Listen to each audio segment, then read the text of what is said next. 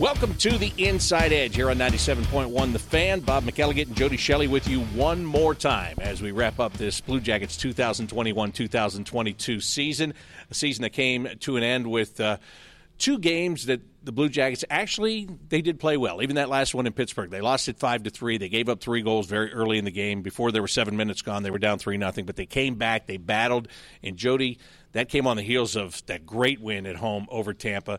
But even the last game, it really showed the character of what this team has been all year. Never give up, always be in it, fight until the very last horn. Yeah, and you see all the comeback victories, the amount of games they had full of excitement, especially at Nationwide Arena. Yeah, you're out of the playoffs for the last 30 days, and you know it, and there was no excuse. They had a bad start in Pittsburgh, and between the second and third, the dialogue was, hey, we go out and we give our best here. And that's all you can ask. Injury-depleted roster. A lot of young players finishing their first year in the National Hockey League. A lot of players that, on average, are probably averaging 20 games a season coming into this. So inexperience in that. And then you got the Pittsburgh Penguins that are just getting charged up for playoffs at home. It's been a tough building to win in for the Columbus Blue Jackets. But all in all, you look at the season and how things happen, and here we sit. And that season just kind of rolled right through everyone, and it was one of it was normal at times. There were some things that were really condensed and quick coming at times, which even as broadcasters we found a bit of a struggle. But imagine the players in those situations, battling every single night. So impressive what they did. Impressed with the National Hockey League, how the last 3 seasons the 2 seasons prior they patched them through to make sure that they got playoffs and got the season done, and even this year to adjust and adapt and be ready for whatever was coming at them. You stand here today as the playoffs started just a couple days ago, and you think, yeah, this is a team that did a lot of great things, but a team that's headed in the right direction. Yeah, and speaking of that, we'll get a full breakdown on that coming up here in just a couple of minutes when President of Hockey Operations John Davidson joins us to really put all of that into perspective. But let's go back to prior to the start of the year. Let's go back to last summer with Seth Jones saying that he didn't want to be here, and then they pulled a trade with Chicago.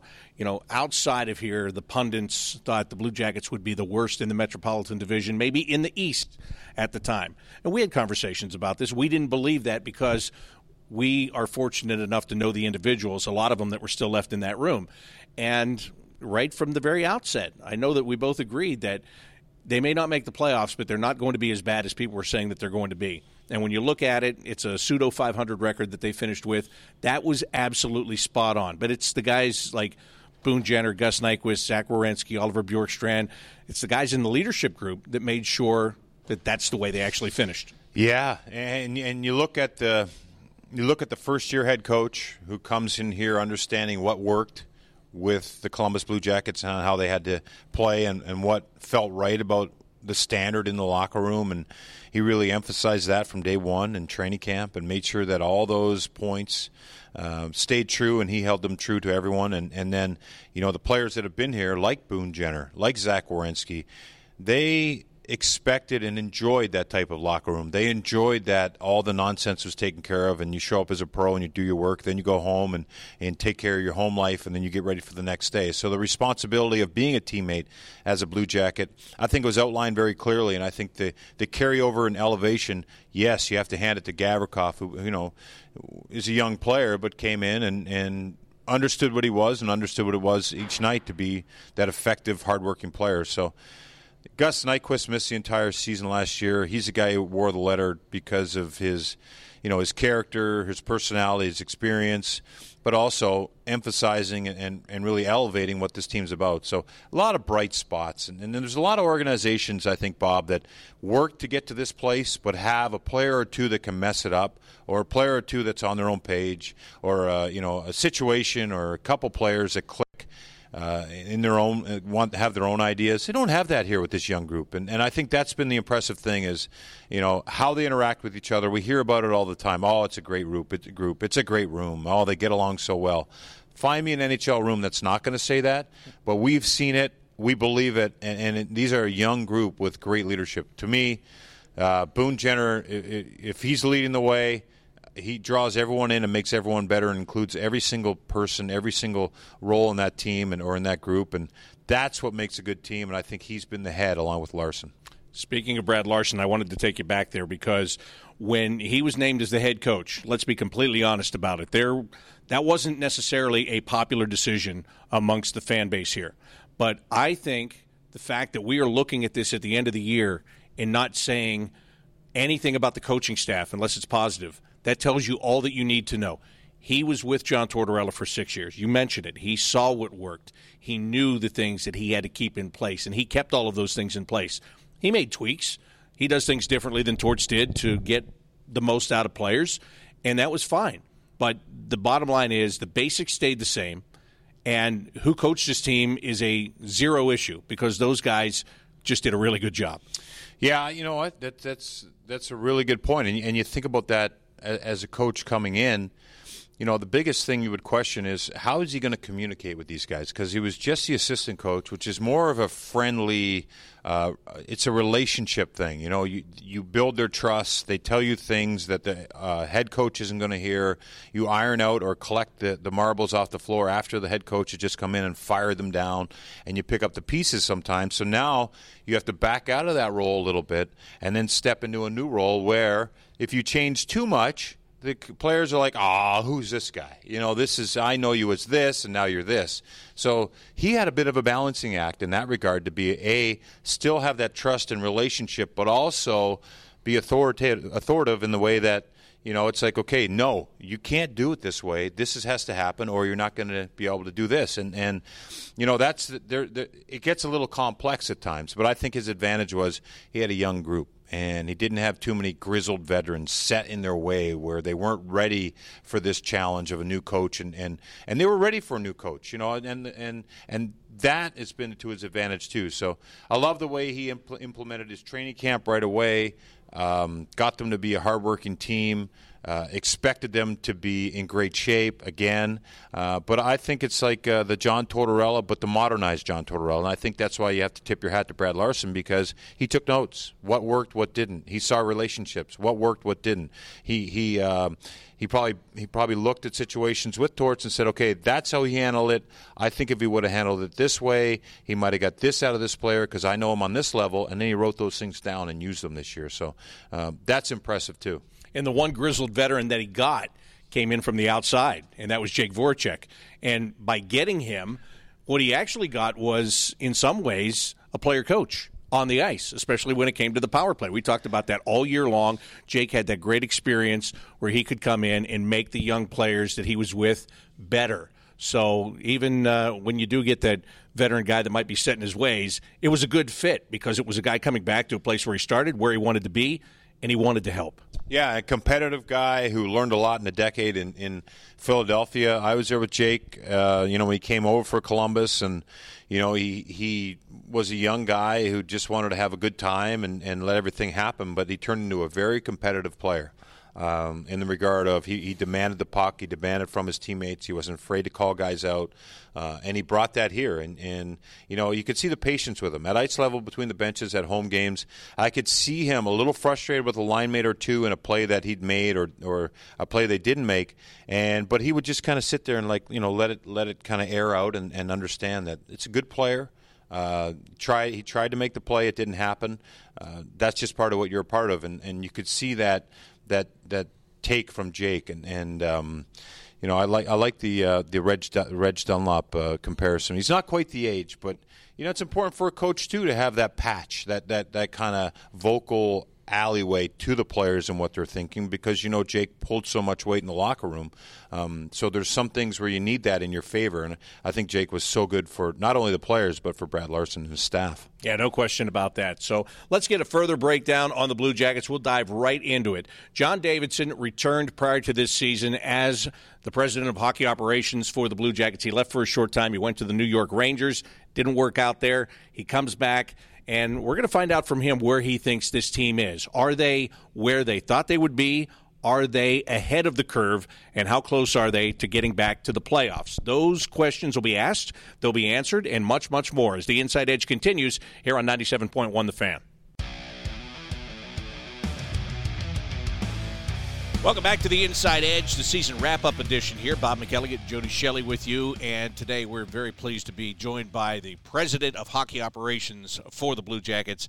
John Davidson is with us right now. JD, we'll talk all about this team and what Jarmo and his staff has put together with you, but I want to talk to you first about you and what this season was like for you. I mean, first of all, it was 82 games. That was great. First time in a while there have been 82 games. But it was also a season where you're trying to navigate through. You have guys going down sick. You're trying not to get sick yourself, all of these things with the travel. What was this season like for you personally? I think once the season's over, you look at it and you try to realize where you were going into the season, and you try to realize where you are coming out of the season.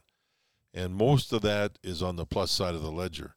But it was an aggravating season, just with the idea of COVID, the idea of every day you pick up your phone and you see if our staff has sent you a text regarding, oh, this guy's got COVID, this coach has COVID, this trainer's got COVID.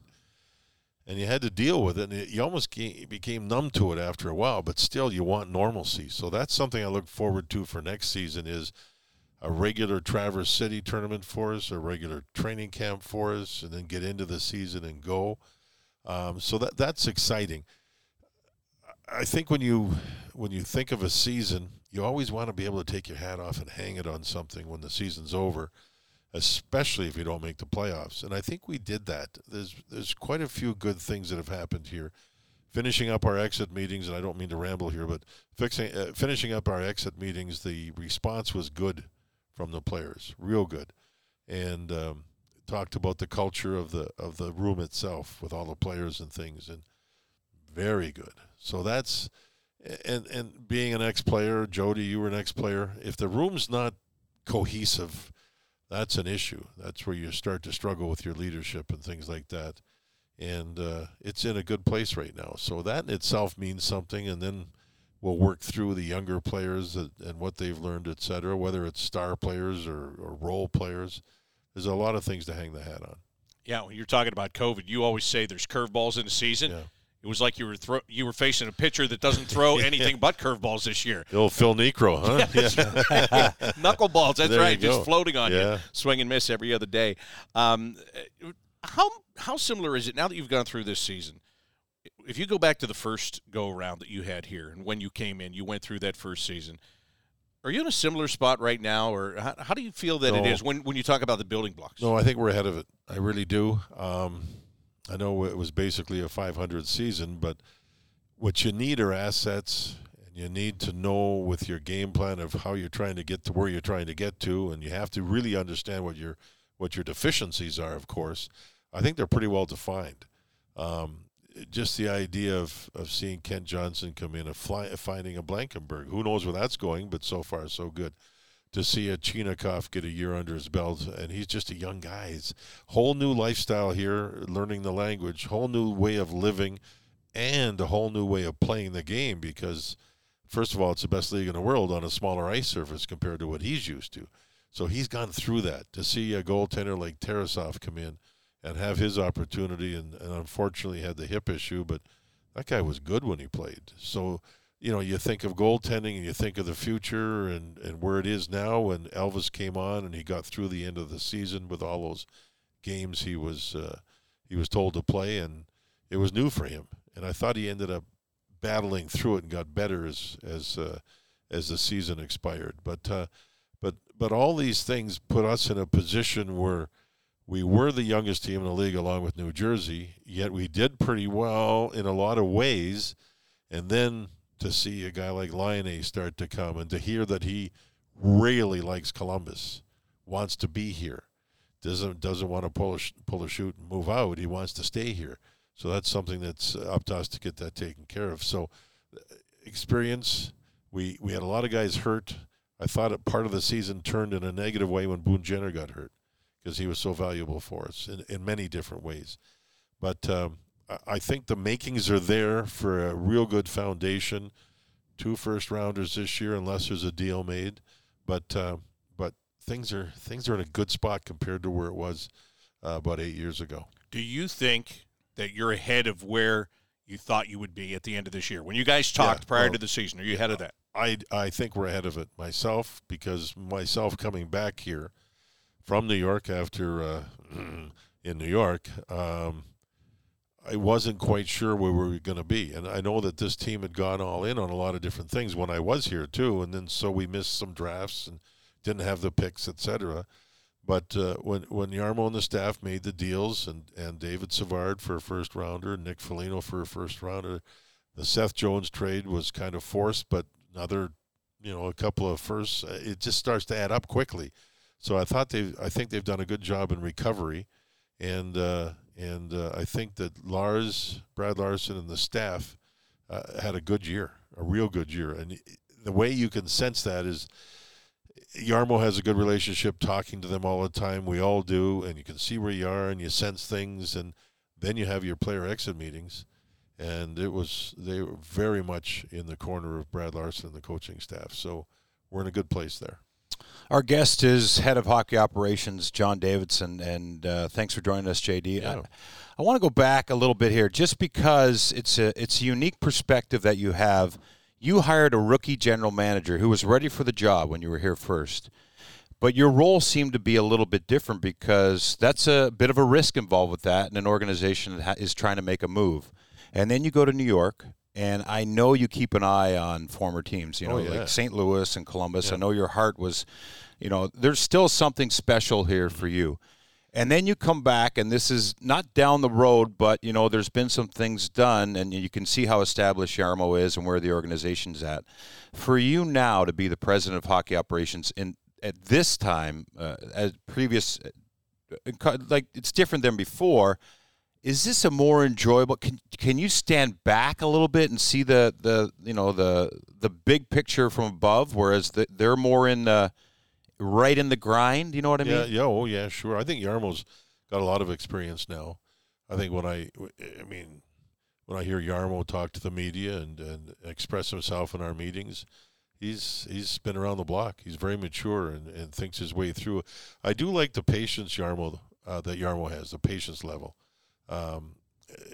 He's got more patience than I do. I know that, which is a good thing for him. Yeah, thankfully. Yeah. And I also think that Jarmo, when you see the record, he's not afraid to make big deals either, obviously. So he also is a guy that he's got his staff, and he uses every one of them. He's the boss, and he often laughs and says it is a dictatorship. But that dictator that he is open-minded to listening to everybody, because he trusts people that work for him.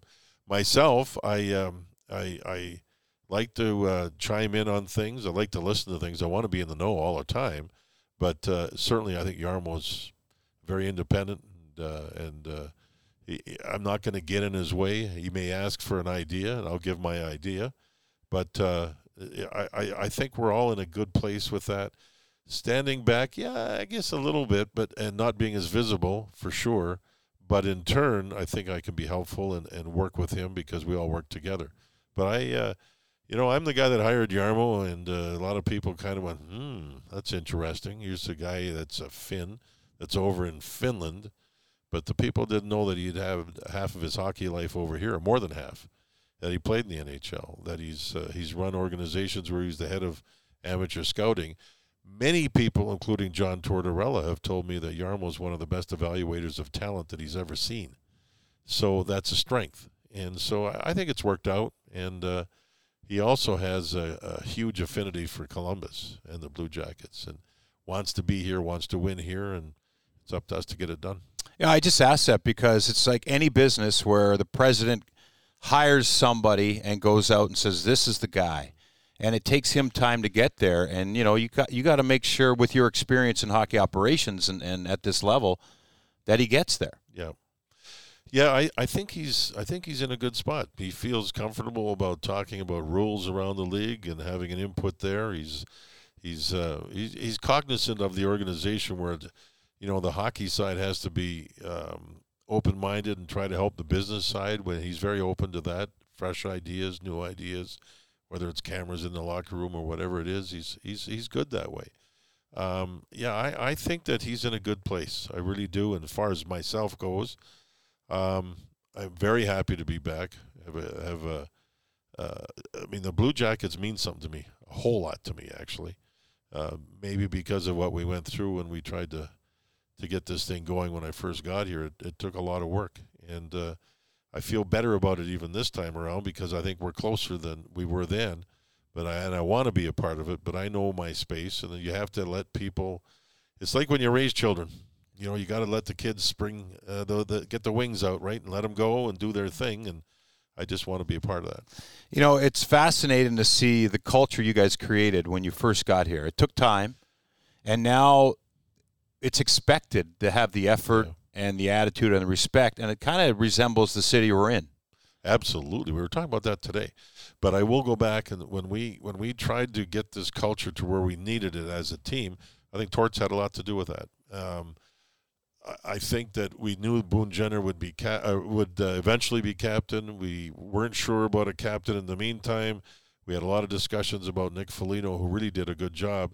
But that whole thing was slow in getting there. But you can't force something and make mistakes, otherwise you're starting over again. And I thought that Torts did a great job in that respect. And that's set a standard in some ways. And Lars and the staff have worked with the players, and I really like where Boone Jenner is as far as the team captain goes, along with the support of the leadership group. What's interesting too is leadership group wise, they added Gavrikov got into that as the season moved along. So there's just not two or three guys. They got a lot of guys, and that's good. I mean, we just have to continue to grow as an organization, as management improve the team as best we can. But the foundation culturally, with leadership from players who understand it's their room, they can fix their room. I think they've done a good job. And when I look at this season, JD, there was a lot of unknowns. I don't know if there was one certainty coming in, as even the leadership group. Sure. You know, first-year coach Jake Voracek comes here. What's that going to be like? Were you impressed with most areas that you've seen? You know, it's kind of interesting. We can sit here and say all these good things, but we missed the playoffs. Yeah. You know? But the point is that you have to fix things before you get into the playoffs, or make sure things are the way you want them to be. And you're right. There was all kinds of new faces. There was players. Take a player like Patrick Laine, who didn't look comfortable here last year from what I saw. But then when you try to look at the whole thing, even, you know, there's this whole COVID thing. You couldn't really do what you wanted to do. Another unknown, right? Yeah, exactly. So I really think in a relatively short period of time, you know, Patrick Laine telling us how much he likes it here. We saw him go on a run. That was fun. When he went on a run here, and the fans, you could feel it in the building. When he got the puck and started to go, you could just almost feel people starting to go, ooh, here we go, or get out of their seats, things like that. And another unknown would be Zach Werenski without Seth Jones. And I think he wanted that. Not that he didn't want Jonesy here. He loves Jonesy. But the point is he wanted the opportunity to prove that he could be a guy that's a leader and not have to lean on somebody else, even though it's a team sport. He did that. All kind of Sillinger's young guy, 18 years old. Can he be here? I don't know. My goodness, this kid just loves hockey. And he loves being here, and he's going to spend a lot of time here. He's going to be a guy that's going to grow up as a Blue Jacket with Blue Jacket blood. And don't you love that? All kinds of things. So I think all those question marks, and there was probably a dozen at least, they basically have fallen right into place. You know what's interesting is we talk to fans, you talk to fans in public, Bob does too, and, you know, the playoff thing. Okay, you know, you mentioned that we didn't make the playoffs, and you know, I look at this conversation and I think it's one thing to make the playoffs and lose out in the first round, but now there's a way to build it, and you guys seem to be doing that. You want to win a Stanley Cup, and I know it takes a round or two to learn how things work with a young group, but, you know, coming into the season, I know we want to say this team was going to make the playoffs, but those expectations, I don't think they were there on the inside. No, I know that, You know, and so we look at this, and it's like, are you building for that? You're building for the Stanley Cup. So this is, you know, it's a balance, right? Because, of course, the playoff is the revenue. It's where you learn, and it's where the players get that buzz. And that. But right now, missing this season, do Do you feel in that locker room that the playoffs is something that you're shooting for this offseason, or is it more Stanley Cup? It's both. Yeah. I'd love to get us into the playoff or be part of the team going into the playoffs next year because, as you mentioned, the experience level that you get.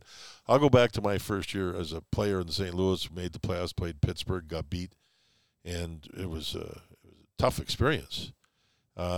But the next time I was in the playoffs, I knew what to expect. I really knew what to expect. It was a whole different world. Yeah. So to have that come along, especially with your younger players, it's a good thing. But you have to build a team. At least we are. Our concept is we're not going to just build it to get in and see what happens. We want to be part of building this thing so when the window opens, it's there for a while. So when it opens and it's there for a while, if you go through getting knocked out in the first round, whatever it is, it's going to really help you going forward from there. When we made the playoffs here before, when I was here before, it was tough because if we lost to Pittsburgh, they went and won the Cup. Yeah. We had Washington down 2 games. We've hit 1,900. It seemed like 1,000 goalposts. We ended up losing to them. They went on and won the Cup. Yeah. So we lost to Boston. They got beaten 7 games in the Stanley Cup final at home to St. Louis. Was that the year you think you could have taken a run with this team? Yeah. Even the year when we lost to Washington, I thought, we're a pretty good team here. We've got the size and we're going to battle. And we had them down 2 games. Came home here and they started Holtby in goal, and he had a very fortunate night because we hit 5 or 6 or 7 goalposts and crossbars. We could have easily gone up 3-0, but it didn't happen. And they scored in overtime on a fluke goal. It went off a knee or a shin pad or something. I talked to Barry Trotz about that. He says, he said we sent our guys to the net on the weak side away from the puck because and just fire the puck over there. Something good could happen. That's how hard it was to score. Sure enough, it happened, and we went down in that game and ended up losing the series. But I want to get our window open where it's open for a good amount of time with a good group that is going to just get ready to go again and again and again. You just mentioned the word size, and I've got to ask you. You have so many young and talented players on this team. We saw Cole Sillinger get knocked around a couple of times this year. Kent Johnson, I know he's going to be bigger by training camp, but he comes in here at like 165 pounds. Where is toughness in the game for you today? It's not what it was years ago. We all know that, but where is the importance of having somebody that at least can keep other teams accountable? Because you've got 2 teams within the division at least that have that. I think it's coming back more than it had been in the last few years, and we're starting to see it around the league quite a bit, and I think that's something that we're going to look to address. I think team toughness is it breaks down to different categories. You might have 1 or 2 great big guys that can sense that they've got to do something during a game. You can also get a guy or 2 that'll neutralize what could be stuff that could happen. I've seen that happen this year with certain teams in the league where they've gotten some toughness, and all of a sudden the other team doesn't do what they used to do by a mile. So I think we realize that. We realize that our young players need to be protected for sure. I also think that you need grit throughout your lineup, not necessarily the guys that are going to fight, the guys that have some compete in them, real serious, good compete all the time. I go back to that game in Minnesota a lot of people talked about. They tried to run us in the first period, and they were big, and they did run, and that's when Zach got hit by Middleton. We took them to overtime in that game and lost because our guys started to show some grit as the game went on. And they were content with running us, and we were content with trying to win a game. We damn near did in their building. So I think we do have intestinal fortitude, but I think we do need some guys that are going to be bigger that help us. And the way it's changed is you got to be able to play now. Yeah. I mean, back in your day, you could just have a guy that, hey, we might play you 2 shifts, and you're going to fight in one of them. What? It's interesting. Yeah. You study this as much as I do. Do you really want just the big guys to go fight the big guys like it used to be at one time, or do you want to have enough in your lineup that the other team is not going to try to intimidate you? So there's a fine line and a balance there that you have to look at. It's interesting. I do think that the league, one reason is the big guy or the big defenseman or whomever is becoming prominent again, is they're not just big and slow and pylons. They can play. They can play, and you have to have that. So that's kind of where I am. Yeah, I'd rather be in a room and I think all of our rooms back when I played, when you played, you always stuck up for each other. It didn't matter who you were. It was, and when you came to the locker room and the guy who stuck up for you had a black eye, and you looked at him, you thought, "Wow, this is awesome." Those are so it is a balance, and it is you got to go back to European hockey, college hockey, and even in major junior now. Yeah. Everything is limited as far as fighting, but you can find, I think, those guys that will hit and stick up, and I think everyone's looking for them, JD. You look at Tampa winning last year, the third line they had. Yeah. They were pretty aggressive. Islanders for years, the Clutterbuck and Cizikas and Martin line for years. And some guys aren't fighters, but they finish checks hard, and they do this and they do that, and they make it hard to play against. If your team can be a team that's a good hockey club that's hard to play against, you're in a pretty good place. So, but we know that. You can't go into a season and just improve everything in 1 year. It just doesn't happen. And so, I know we got 2 first-rounders so far this year, too. So we're going to have more young guys. And we got young guys coming from Europe. It's young. And you want to give them every opportunity to succeed. Last thing I have for you, it is about the draft you just talked about. It's funny how the draft works. Like 2 years ago, people go, what draft's going to be really good? 2022, that's a really good one. And then the last couple of months ago, what draft's going to be really good? The 2023 draft. I mean, the experts are always all over the place. Look, the draft lottery is going to happen here soon, and if Chicago gets number 1 or number 2, then their pick they get to make, and you have to wait until next year. Is there a preference that you guys have?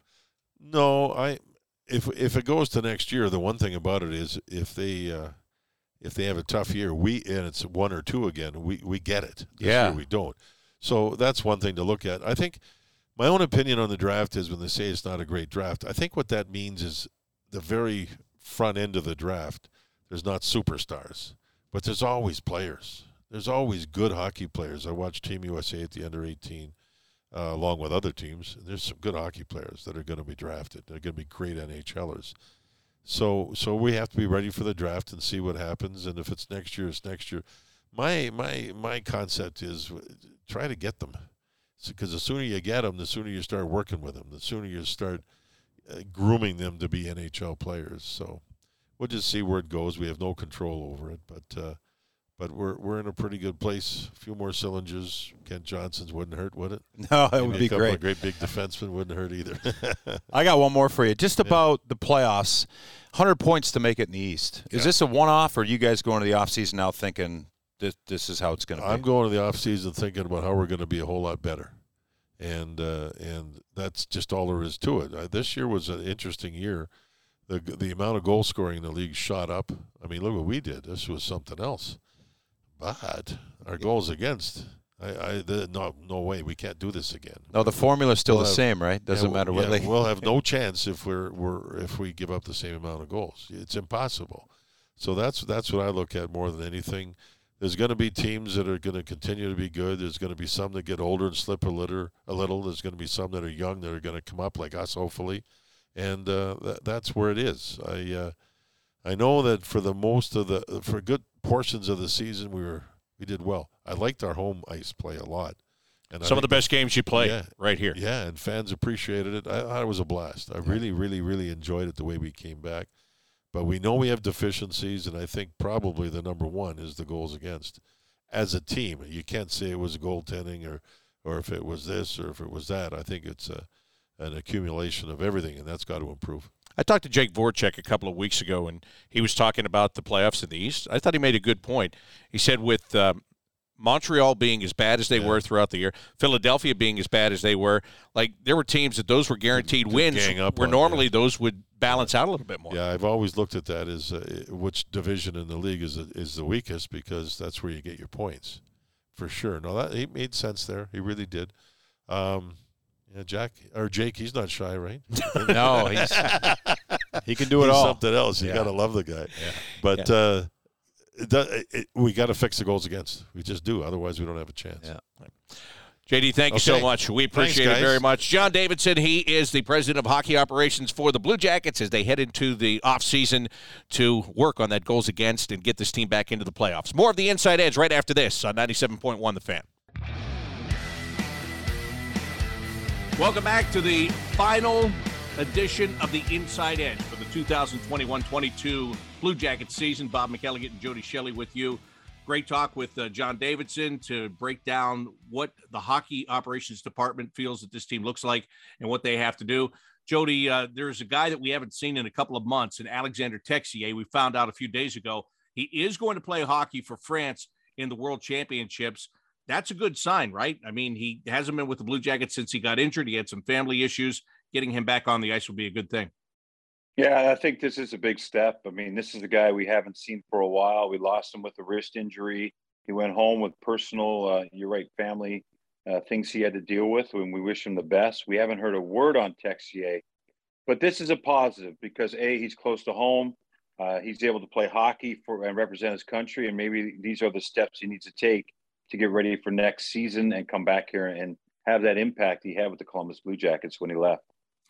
Well, the Stanley Cup playoffs are going on. We know that, and there have already been some very intriguing games in the first couple of games that have been played. Everybody's played one game now in the playoffs, and we've seen some really good matchups. Tomorrow, if you happen to be, or not tomorrow, but actually what day are you working? Oh, Friday, Sunday. Okay. Friday and Sunday, you'll be able to find Jody on TNT. He'll be working the St. Louis Blues, Minnesota Wild series. Jean-Luc Grandpierre is going to be working that series with him as well. So first of all, congratulations to you guys. It's really exciting. Second of all, man, you're going in. I don't know what's going to happen there in game 2, but you're going into a pretty good series there with a lot of animosity. Yeah, and, it's interesting because, we're going to go into a series that's already started. ESPN got game 1 and 2 for all these series, it looks like. And, the storylines are set. Going into tonight's game, it starts at 9:30. We'll be watching that after the show. And you look at the Wild, they're at home and they play with a lot of emotion at home. And it caught them a little bit because they spent too much time in the penalty box. They ran into a good goalie in Husso. And this is one of those series where the teams in this series hate the format of the playoffs because they're two very good teams that face in the first round. And that's just the drama of it. So it's like a major car crash. These two teams are both big, physical, but an exciting series to cover. Yeah, Jean-Luc and I are really excited to get in there with Jim Jackson of the Flyers and call this one. Yeah, I'm jealous. Jim Jackson is one of the great guys in this league as a play-by-play guy. So I hope you guys have a good time. Again, Jody and Jean-Luc will work games 3 and 4 of that series between the Blues and the Wild. Let's look at the other series in the West. Oilers and the Kings. The Kings shocked them by winning the first game in that. Can the Kings win that series? They can. And the pressure's on the Oilers. And the Kings, what a quiet but fantastic season out in the West. They're a team that everyone thinks is a couple years away, which they probably are. But their goaltender, Jonathan Quick, has found life. Drew Doughty's out. I mean, he's their number one D. That's a big deal with all the minutes that he would play in all the situations and how he leads the team. But it shows you how they've quietly restocked things in LA. And Kempe has come on the scene. They've got 2 great centers that can defend against Connor McDavid and Draisaitl. And that's in Danault and Kopitar. And that's driving their team. Plus the way their D are playing aggressive and different players are stepping up. So that series to me is all extras for the LA Kings. And I think that's the good spot. Plus the goaltending of the Edmonton Oilers. Mike Smith hasn't won in 15 playoff games or something like that. He coughed one up the other night. Playing the puck is great until it doesn't work out. And he gave one away. So, these are the storylines, the fine lines of the playoffs. And it sure misses us. It sure makes us miss being in that playoff series, isn't it? Being in that emotion. Absolutely. Predators lose UC Saros right at the end of the regular season. Boy, did that turn out to be a huge blow.